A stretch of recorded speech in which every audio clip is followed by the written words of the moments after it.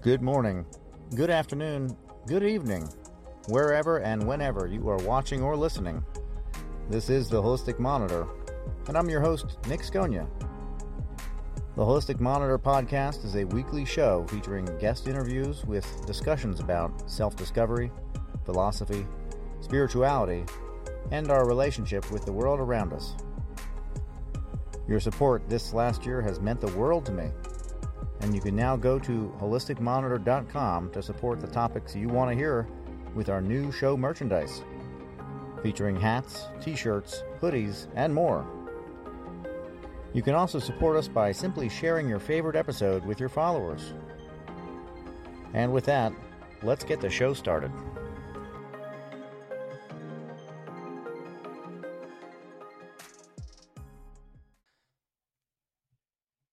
Andrew DeAngelo, thanks for coming on today. Thanks for having me, Nick.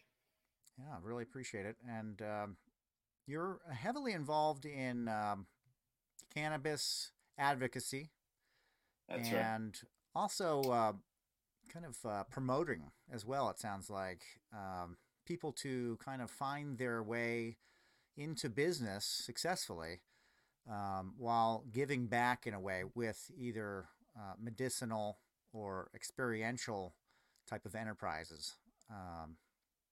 Could you explain a little bit about what you're into and what you do? Thanks. Well, I'm proud to say this is my 40th year in the cannabis trade. I started when I was in high school, like not too many people, perhaps some of your listeners. But I decided to make a life out of it and a career out of it. In those days, if you were in the trade, you were breaking the law in a pretty serious way. And I did not like breaking the law.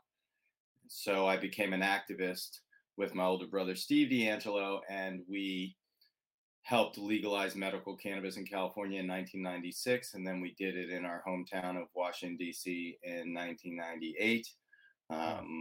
When the federal government would not allow the city to implement that program in 1998, that made us a little more than a little angry and bitter. And so we moved to California, where we were able to legally trade in medical cannabis. And we were awarded in 2005, 2006, we were awarded one of the first retail medical cannabis dispensary licenses ever awarded to anybody in the world. The city of Oakland was the first jurisdiction to do that in California or anywhere. And we started Harborside Health Center in 2006. And for 15 years, I owned and operated that company and learned just about everything there is to learn about owning and operating a cannabis company. We started out with one retail shop. And when I left, we were a publicly traded company with a big farm and 8 retail shops and manufacturing center. Now that organization is called State House. It's one of the larger companies still here in California trading in cannabis. So that I exited when we went public because I don't run public companies. That's not what I do. And I started a nonprofit organization called Last Prisoner Project, which helps free cannabis prisoners. And I started this little consulting business I have with a few other super experienced, long track record consultants that I've teamed with. And we offer entrepreneurs the opportunity and to build their cannabis businesses, their psychedelic businesses, whether that be a plant touching business, a licensed business, if you will, or whether that be an auxiliary business. We help entrepreneurs do that. And so people can reach out to me at my website, andrewdeangelo.com, if you're looking to start a business, and we can talk more about how I can help. That's great. And that's quite a lot of involvement and achievements as well. That's good to have on your consulting hat. You've done it and you know how to do it. Right. That's, I think, it's a new industry, right, Nick? I mean, it's only been around. If you call 2012 the starting of the industry when Colorado and Washington State legalized for adult use, that's really when a for-profit industry emerged, and it's new. And I was already in the industry for 6 years before that happened. So repetition is how we learn how to do things in life and how we Right. learn how to do things in business. Certainly talent and vision and education, all those things are important, but practice is really what it all comes down to. So me and my team bring that I think that's our big differentiator from everybody else. Yeah. And I didn't hear much about luck there. It's a matter of thought about Well, that, right? A little bit, maybe a little dusting of luck. yeah, there's always luck in one's life journey, and it plays a role. I've had both good luck and bad luck in my career and in my life, as everybody has, and Mhm. certainly luck is part of the winning formula of any entrepreneur. Yeah. And well, in this with cannabis, it's a long time coming too. This is something that people wanted, but and dreamed about, but thought never. And I do remember, at least in the early 2000s, when it was, quote unquote, medically legal in California, but there were, one doctor in the Northern California that would write a script or something like that. It was still pretty illegal as far as the federal government was concerned. So very And difficult, still is to this day, and still is. as far as the federal government's concerned. But yes, so it was pioneering work, and as I'm sure you and many of your other guests can attest to, pioneering is both exhilarating thing to do, and you take a few arrows in the back also. It kind of cuts both ways. Yeah, and as far as benefits out of cannabis, there's just a ton of medicinal benefits from cannabis. Oh, Um, goodness. Yeah, I'm in the camp that pretty much all use is medicinal, even if the mhm, intention is not, I'm sick and I need this as medicine. But we all have an endocannabinoid system, which is a system within the body that basically produces cannabinoids within the body. And that mhm, system, when you take external cannabinoids like cannabis plants and you combine it with the internal system, incredible healing effects can occur, especially when folks have cancers, tumors, or mhm. epilepsy, or seizures, or paraplegic, anything with spasms. Right. Cannabis is really good for glaucoma, sight, anxiety, depression, Mhm. insomnia. The list goes on and on. And because it's relatively speaking a mild intoxicant, it's available. So it's accessible to just about everybody. It's a little bit different than ayahuasca, which you know perhaps not every single person is going to be able to, do Right.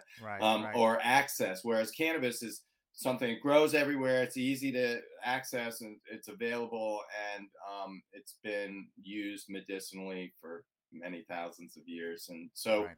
and science backs all this up. If the cannabis has probably been studied more than any other plant in the plant kingdom, Yeah. and other countries, particularly Israel, and have done a lot of research that clearly demonstrates cannabis as medicine. Yeah. Yeah. And that's where I think, the prohibition really just wasn't ever going to be a thing. It was something that, I remember taking a train from Colorado to Pennsylvania, and I looked out the window, and along the train tracks, it was probably hemp, but, it's just so many plants. And I was like, wow, it's just Yeah, everywhere, right. wild. It's Yes. just growing. It's just Yeah, there. right. In the old days, they called that ditchweed. Yeah. And in the 40s, during the World War II, the federal government actually, in the middle of prohibition, they started a program called Hemp for Victory, and they encouraged farmers to. They needed rope for the Navy. Right. They needed Right. rope for the Navy, and so hundreds of thousands of acres of hemp were planted and made into rope, and a lot of that ended up becoming wild hemp in these Yeah. ditches, along the side of the road and the train tracks and on the side of the fields where they were grown. And the plant propagates very well, Yeah. and It does. it's still there, and that it's Right. not worth smoking most of it, but Right. it grows like a weed. It's a weed. Yeah. Now, you also mentioned psychedelic retreats. I did have a guest on that has a psychedelic retreat down in Mexico, Hmm. Sayulita Resort retreat, and I believe they work with mushrooms. Yes. What would be your what is your ideal psychedelic as far as for a retreat for somebody that needs maybe to have an experience to kind of break through some kind of bad pattern that they're in? Well, it's a very big question you've just asked. Your preference, though. Yeah. Well, I like to break psychedelics down into synthetic psychedelics and what I call master plants, or what Mm. a lot of people in this space call master plants. There's a great book actually called The Master Plant Experience by Dr. Maya Seetreat, and she wrote a great book about this too. And so and different compounds have really different therapeutic uses. If but psilocybin is in clinical trials right now for PTSD, intractable depression, and end of life. Mm-hmm. There are other compounds that MDMA is in trials right now for similar uses. Those two compounds are the farthest along on clinical trials. The MAPS, the multidisciplinary associate and the Multidisciplinary Association of Psychedelic Studies. There They are the leaders that have been the leaders for decades of the psychedelic sort of movement, and they're the ones doing the clinical trials on MDMA. I think John Hopkins or somebody else is doing mm-hmm. psilocybin, and so I psilocybin is the one that's out there the most right now, probably the most accessible. Yeah. My older brother Steve has a retreat center in Jamaica at the Mm. Rastafarian indigenous village, and called Life as a Ceremony, and they do psilocybin primarily there. Jamaica also, like Mexico, these it's legal, Mm-hmm. and particularly for indigenous folks in Jamaica, which Rastafari indigenous village obviously is. So, Mm-hmm. and you have different kinds of flavors in the psychedelic retreats. You have the kind of the luxury retreats, I call them, where you're kind of at a fancy resort with a hot tub and a pool, and you have different facilitators do it in a different way, but there's usually a day of preparation, then there's the experience themselves, and then there's a day or two of integration. Sometimes you do more than one experience during the course of a few days. Sometimes you only do one experience. And then there's more, I would say, ceremonial experiences that are less luxurious, but more like Rastafarian indigenous village. They Mm-hmm. are RIV, and that is, you're embedded with a tribal group, a group of people that live on the land and off the land and from the Mm. land, and you get to experience that and be with that. And they've built some beautiful accommodations that, air conditioning, and the kind of accommodations people are used to, but it's not with the infinity pool and Mm. the Right. water slide and all of that. It's in a beautiful lush farming village that's a Yeah. working village, and so that's another kind of experience. And then you've got deep down in Peru, and way down in the global south, you have the ayahuasca and these other ceremonies that westerners and global northerners can experience and do experience and have for a long time, decades now. And that's again another even deeper level of experience. So those are sort of and I'm sure I'm missing some. That there's retreats are sprouting up like mushrooms all over right now. But I think it's great that this is happening in the world, and that you can go to a place, and it might cost some money.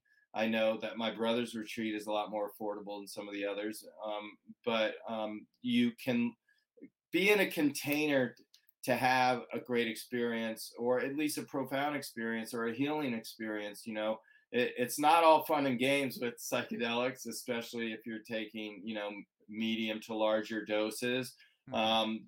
So these are safe containers to have those experiences in, to be educated on what to expect, to go into it with intention and respect and reverence for the plants and the people that are holding space in the ceremony or the experience for participants.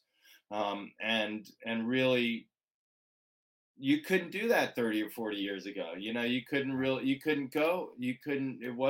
to go to a Grateful Dead show or something, right? Or an acid test or a fish show or something.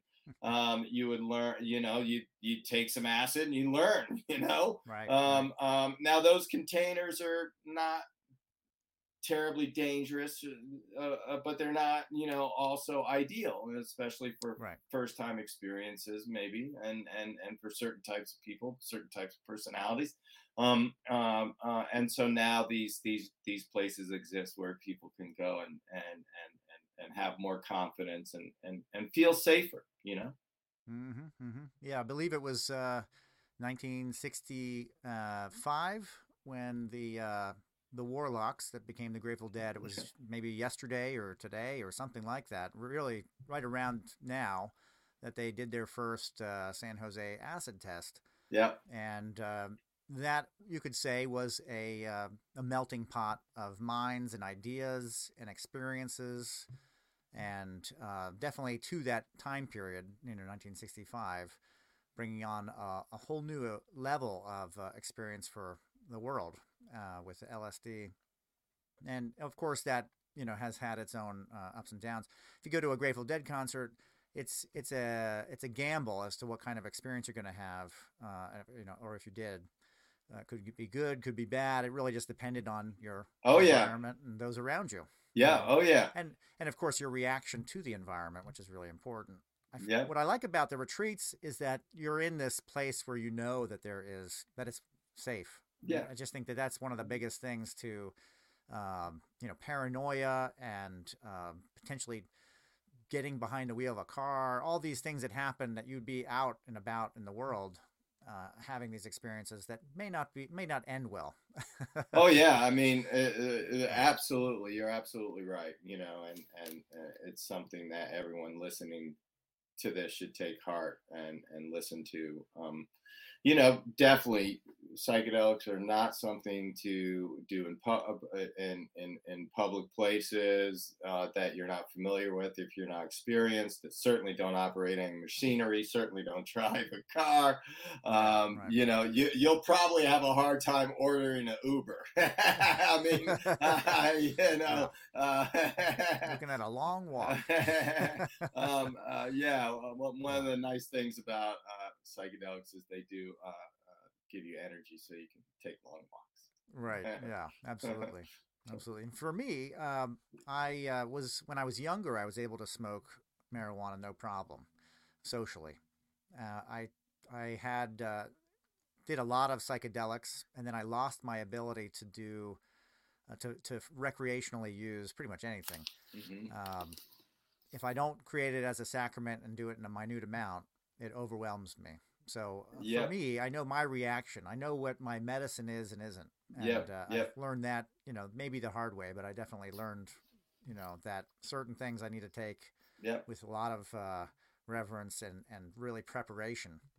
Yeah, absolutely. I mean, I'm glad you said that, because it's one of the things that the author, Dr. Maya, talks about in her book, The Master Plan Experience, is approaching these with reverence and respect. I'm doing a little micro dose regimen right now where I live.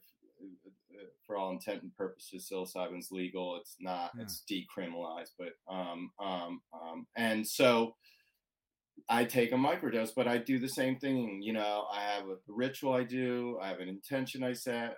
I say a prayer. I give thanks to the medicine and the plants and the earth and the sky and the water and the stars, and everything. And I'm taking a dose that is imperceptible to me in terms of any kind of psychoactivity, but I still have that same approach even when I'm taking a larger dose that is psychoactive, the approach doesn't really change that much, uh, because it's you'll have a better experience, right?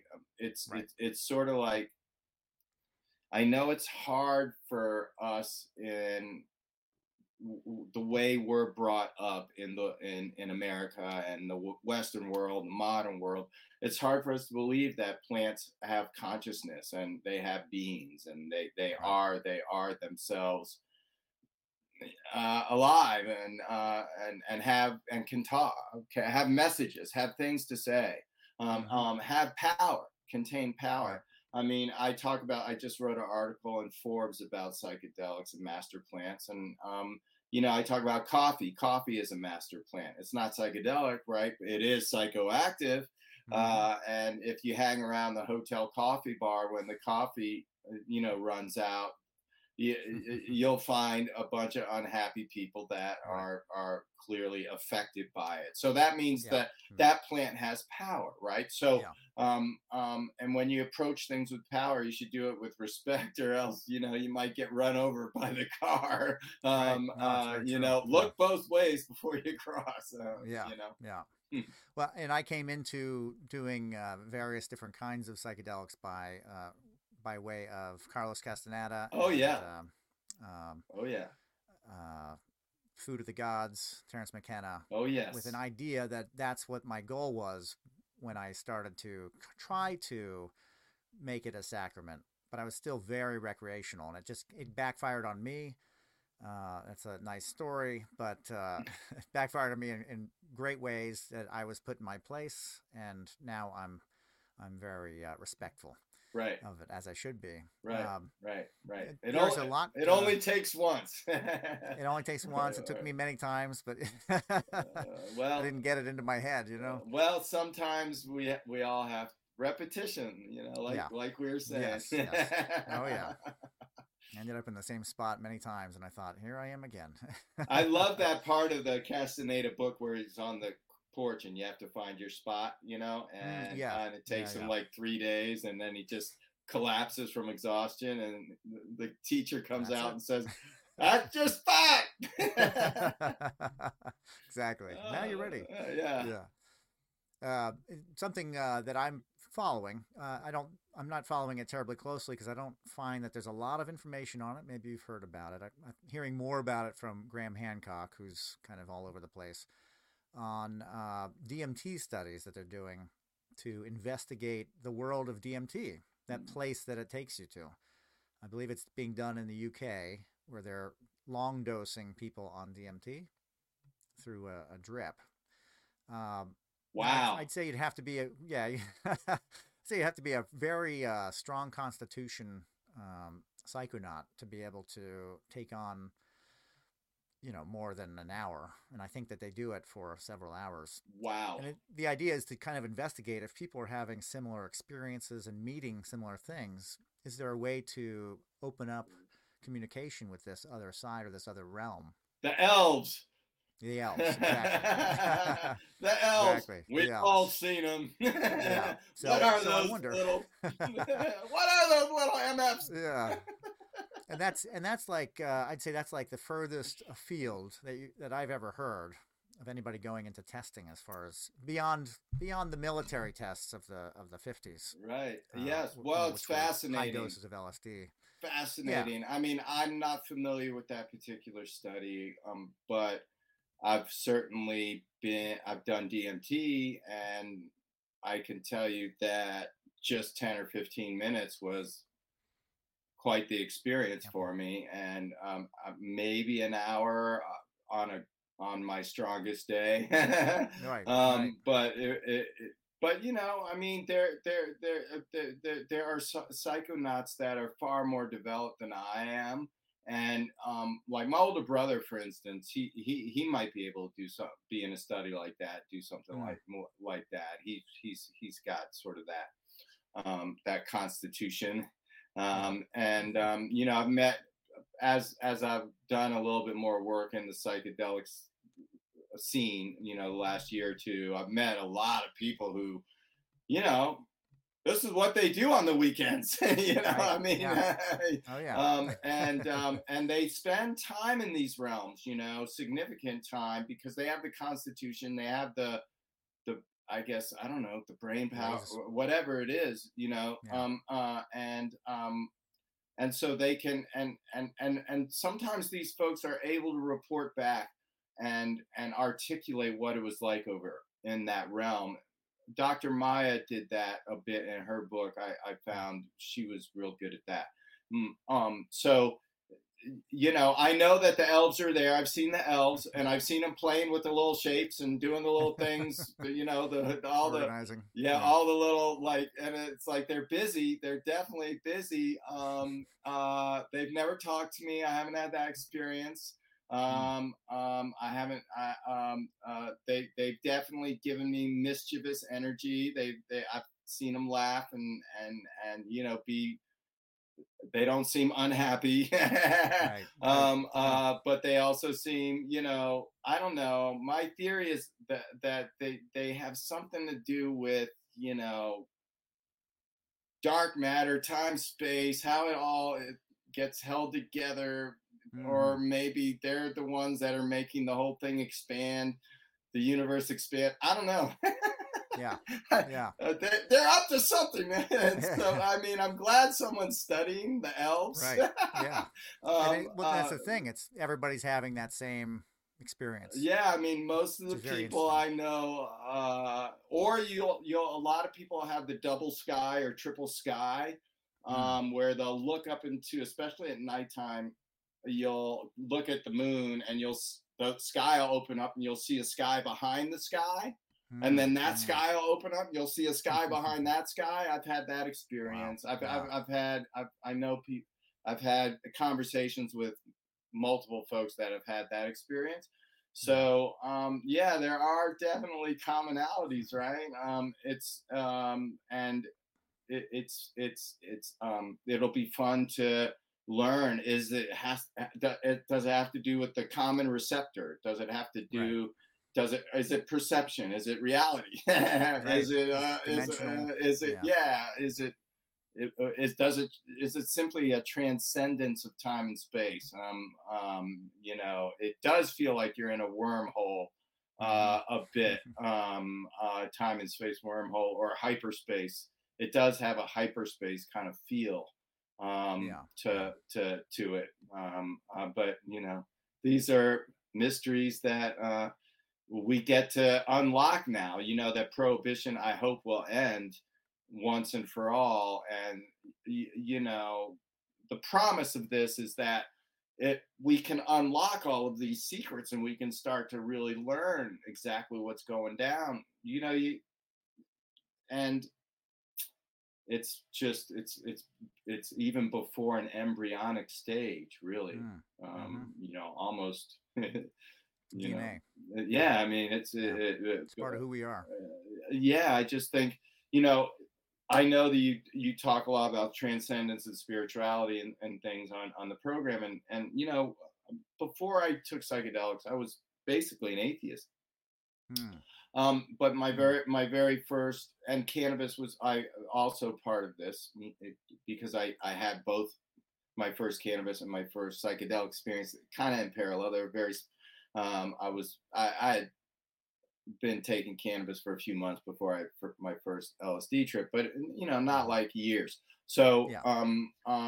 and you know, it brought me in touch with two things that I know.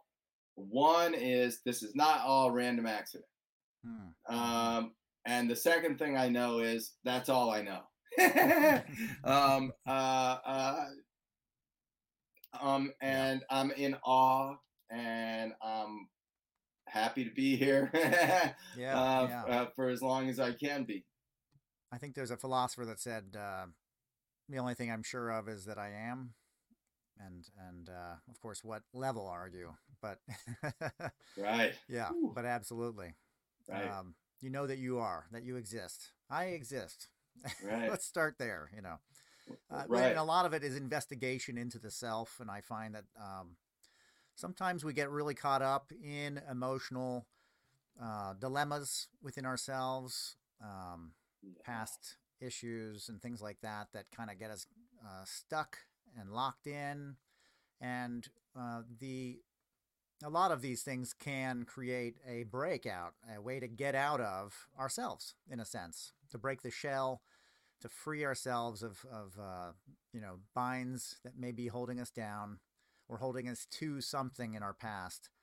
And to me, it helps in liberation and in freedom to allow us to be more, to experience more of who we are, maybe from a different aspect or side, viewing from outside of ourselves, all that kind of thing. As long as there's tools that come out of it, I feel like it's a benefit. Well, absolutely. And like, I'm a big meditator. I meditate a lot, and I haven't done it my whole life. I've just done it in the last several years, but I've gotten really into it. Now it's a practice I do several times a day. And it brings me closer to these things. The meditation is, I've probably put in, I don't know, 1,000 hours of meditation. I'm not very skilled at it. There's no but meditation is about the going back and forth between being in your head thinking about the past or the future, like you just said, or being in the present moment right now and just breathing and letting the heart beat, because the breath and the heartbeat, that happens by itself, right? That's not, we're not, it's beyond us. It's beyond us. So and therefore I am, and therefore that's all I know is I am. And so I find that, because I'm one of these people, I'm in my head a lot. So I am thinking about the past. I am regret. I've got all kinds of beautiful memories and awful regrets, right? And then the future, I've got plenty of dreams and that excite me, and plenty of worries that terrify me. And I think about it, right? I think about it, get in my head. And then when I go onto my meditation space and take that time for myself, I go inside and, I experience the present moment. I don't experience the present moment for the entire duration of the meditation. I go back and forth between being in my head and experiencing the present moment. And then practice makes, you get a little bit better, you get a little bit better, you get a little bit better, and you can go longer and you can go longer, and you get, and then you find these other benefits happening where, you realize, wow, I'm a little more calmer generally in my life. I'm sleeping a little bit better. I'm relating to my partner without being an a-hole about it. I'm more sensitive to my children. And I think microdosing, a lot of people report similar kind of things, and of course, a significant dose or a medium-sized dose can, like you said, accelerate awareness and insight. If you can also integrate that, this is the difference between the recreational, a lot of times with the recreational use, there's no integration afterwards, right? You don't think about the next day. You have breakfast and you're down to the next, stop on the fish tour.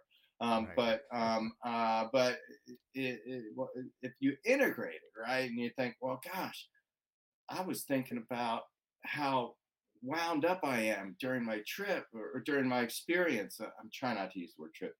During my experience, and I realize I'm too uptight, and I need to lighten up, man. And so then if you integrate that and say, okay, how am I going to lighten up? Let's take some steps to lighten up.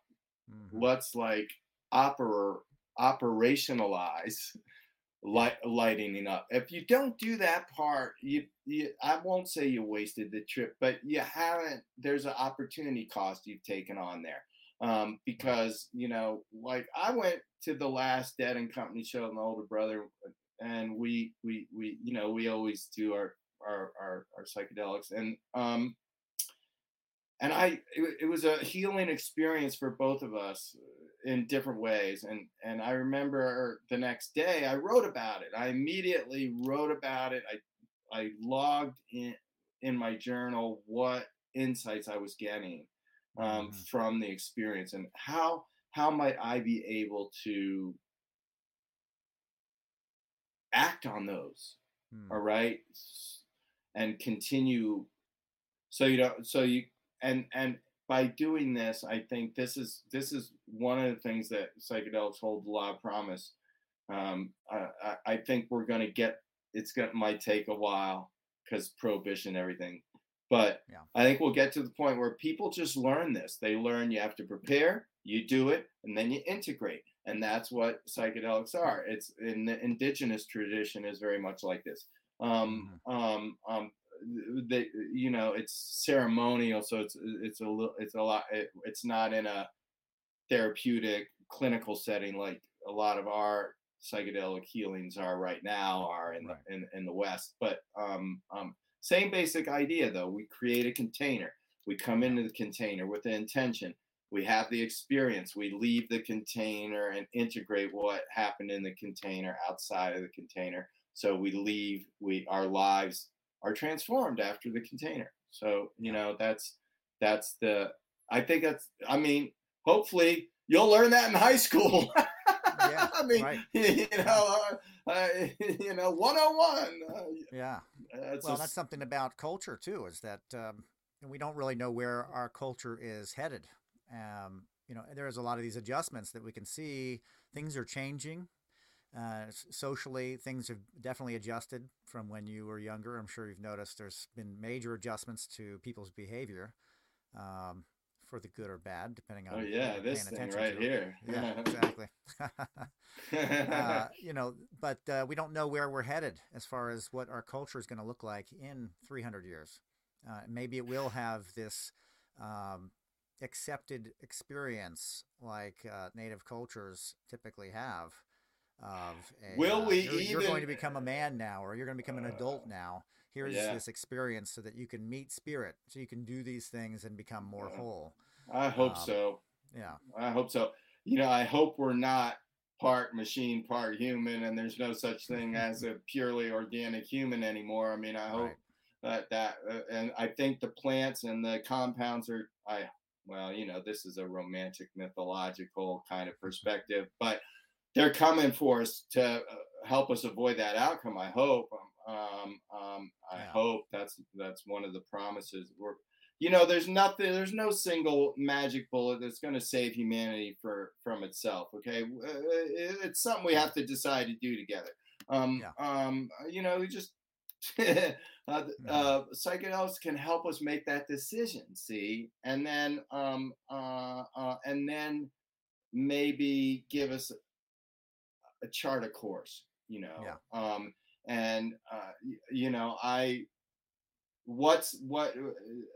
what sets the clock at zero again? What's the historical event? It's not going to be, will it be the birth of a Messiah? Like what started the last clock at zero? Will it be everybody on the planet taking mushrooms together at the same time? Will it be something else? Disclosure. Who knows? What disclosure? Yeah. Who knows what it'll be? A greater cosmic community perhaps will be the thing that wakes people up.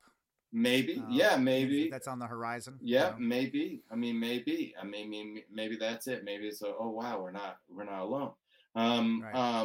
Who knows? It could be. It could totally be that. Absolutely, I could imagine that. Worldwide experience. Yeah, I mean, like, whoa, intense, right? Zero. Yeah.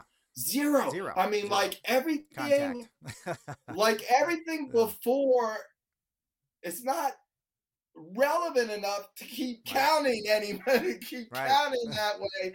Yeah, imagine the significance of that. You know what I mean? And so, like, I hope I see it. Yeah. Well, and I think that's part of it, is that maybe we just want to, maybe we want to manifest that reality.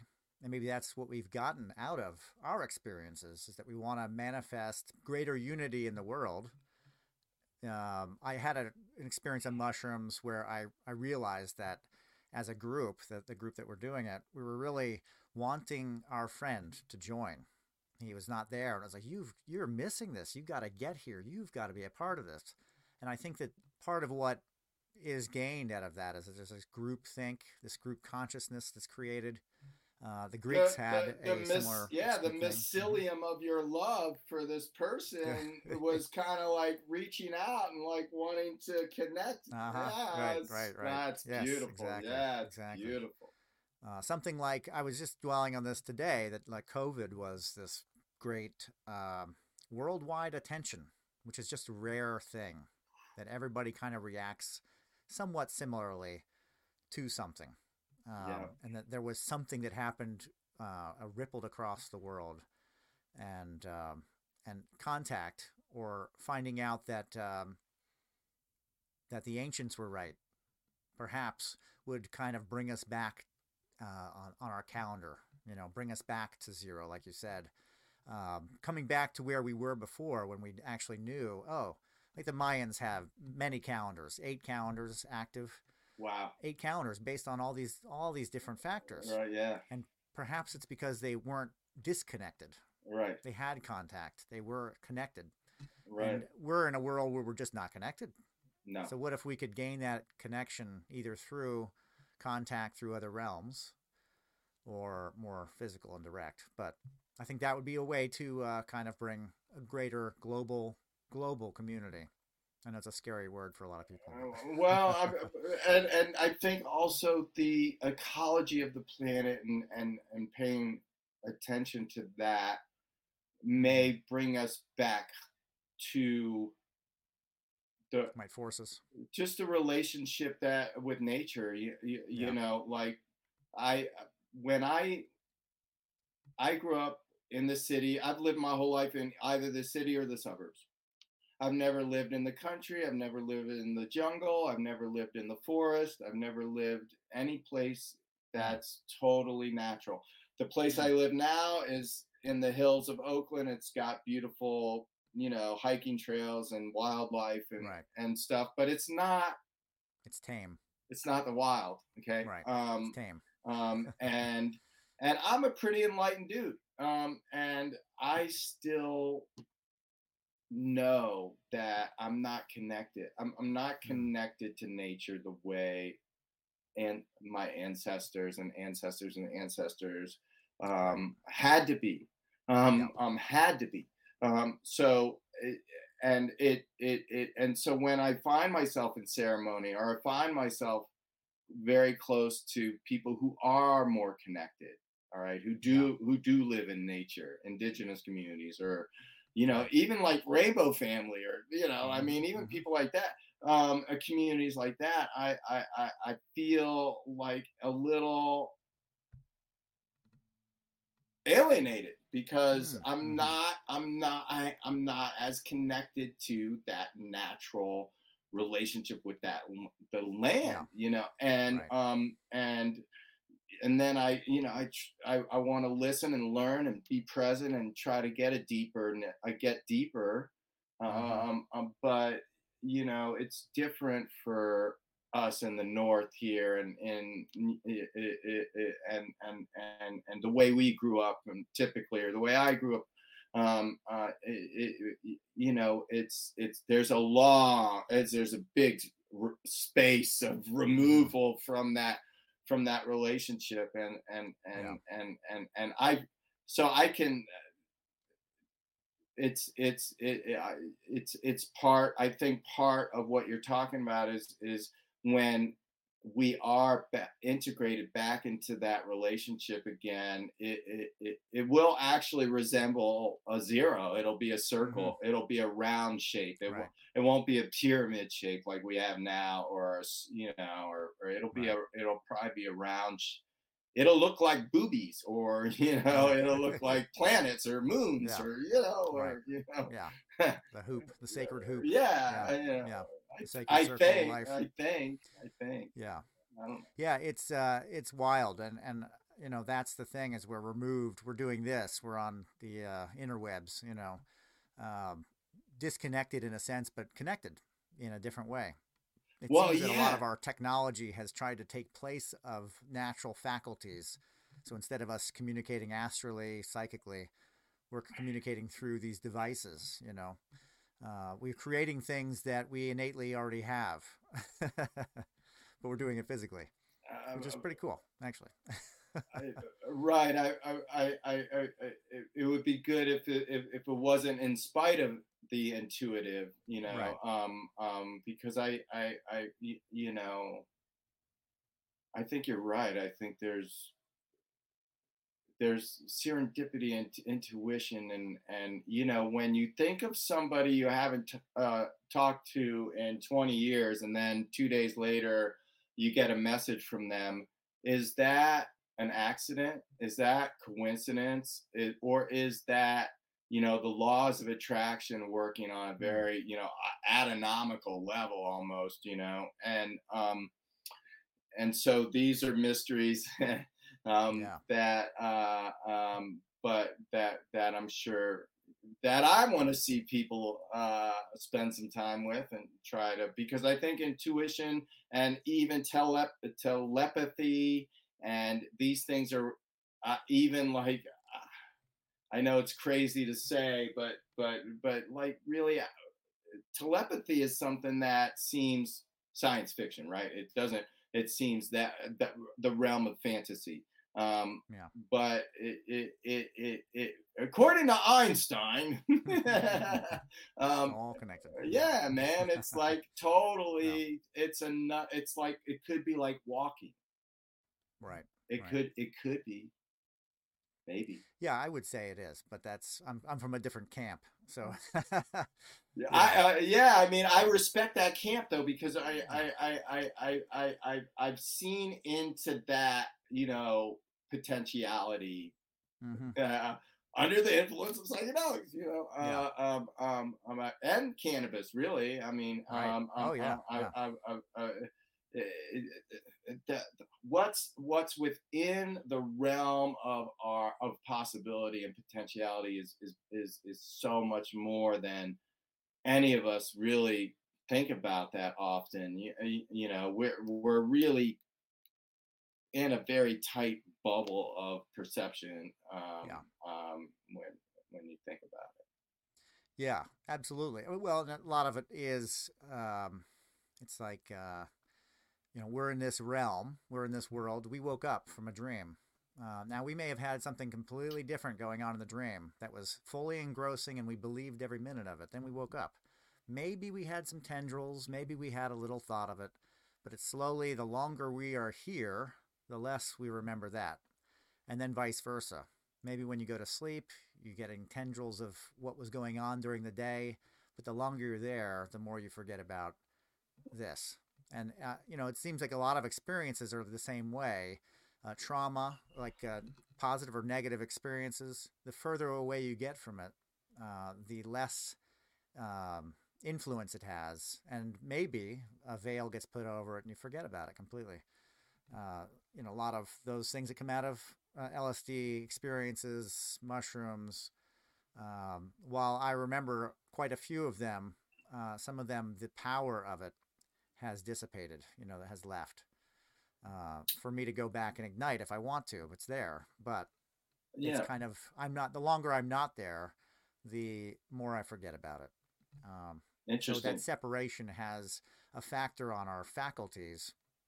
But for me, I found that asking my subconscious or asking myself to give me these abilities to the best of my ability, so that I can utilize them in some way is very helpful. Just asking.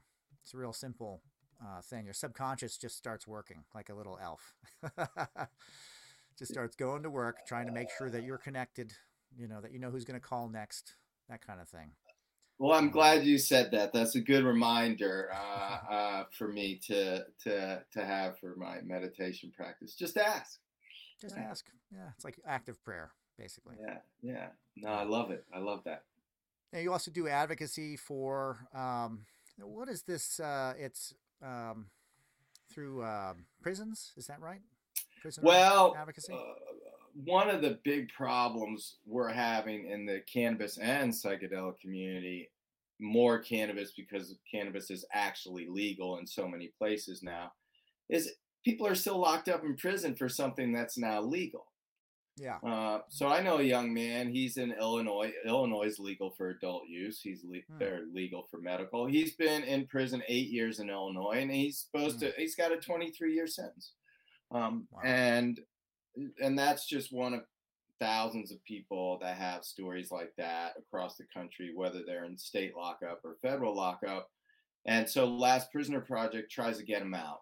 And it's a very hard thing to do, because once you've exhausted all your appeals and you're convicted of a crime in this country, the only way you can reverse that is with a pardon from a governor or a president.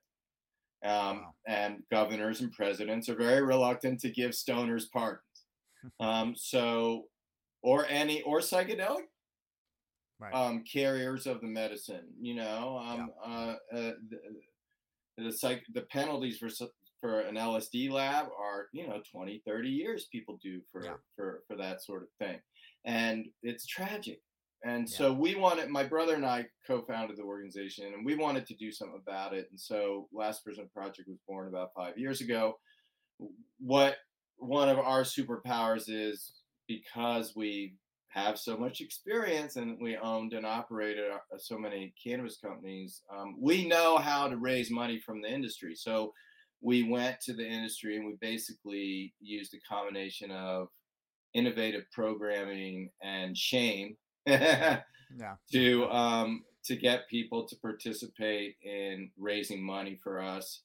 We hired a staff, a lot of lawyers, so a lot of defense attorneys, and a lot of business development folks to keep the money spigots going on, and then some folks that take the money we collect and give it to people, prisoners and their families. And so that's really the only three things Last Prisoner Project does: get people out of prison, raise money, and give the money away. I'm proud to say we've gotten quite a few people out of prison. It's dozens, not hundreds or thousands, which is a bummer. But those dozens, some of them were very long-term prisoners, 20, 30-year prisoners, and they're home. And a couple of them actually have cannabis brands in the legal marketplace right now. So I've been an advocate because I've been busted. I never took a serious case. My brother did, and it's had an impact on. When I was 9 years old, I went and visited my older brother in prison for cannabis. So it's had a big impact on my life and my family. And so, at the time, I had enough success as an entrepreneur that I was able to use some of that success to start the Last Prisoner Project. So that's what we did. Awesome. That's amazing. Now, if somebody wants to help out, they can go to your website. Yeah, lastprisonerproject.org. I think it's either Get Involved or Get Active is the tab. And if you're constrained on funds, there's a letter writing program. You can become a pen pal for the price of a stamp. That's great. You can become a pen pal for a prisoner. Super rewarding thing to do, because when you're in prison and you get a letter from a stranger who says, "Hey, I'm thinking about you. Hang in there. There's people out here working to get you out. What you did is not bad. You're not a bad person. You're not what you." It really lifts the spirit of that individual that's incarcerated, and it gives them a real lifeline. And so it's super important. And I encourage people to do that as well. That's almost more fun than giving money. Yeah, right, right. There's a positive reward on both sides. So that's a win-win. Yeah, Yeah. absolutely. And then your website as well is andrewdeangelo.com. AndrewDeAngelo.com. Reach out. And I also, if you're a journalist or a media person, that's where you can find my publicist also. Awesome. And we'll have all that in the description as well. And really wanted to thank you for coming on today and talking about all this. Thanks so much for having me on, Nick. I really appreciate it. Yeah. All right. And until next time, take care. Be well. All right. Bye-bye.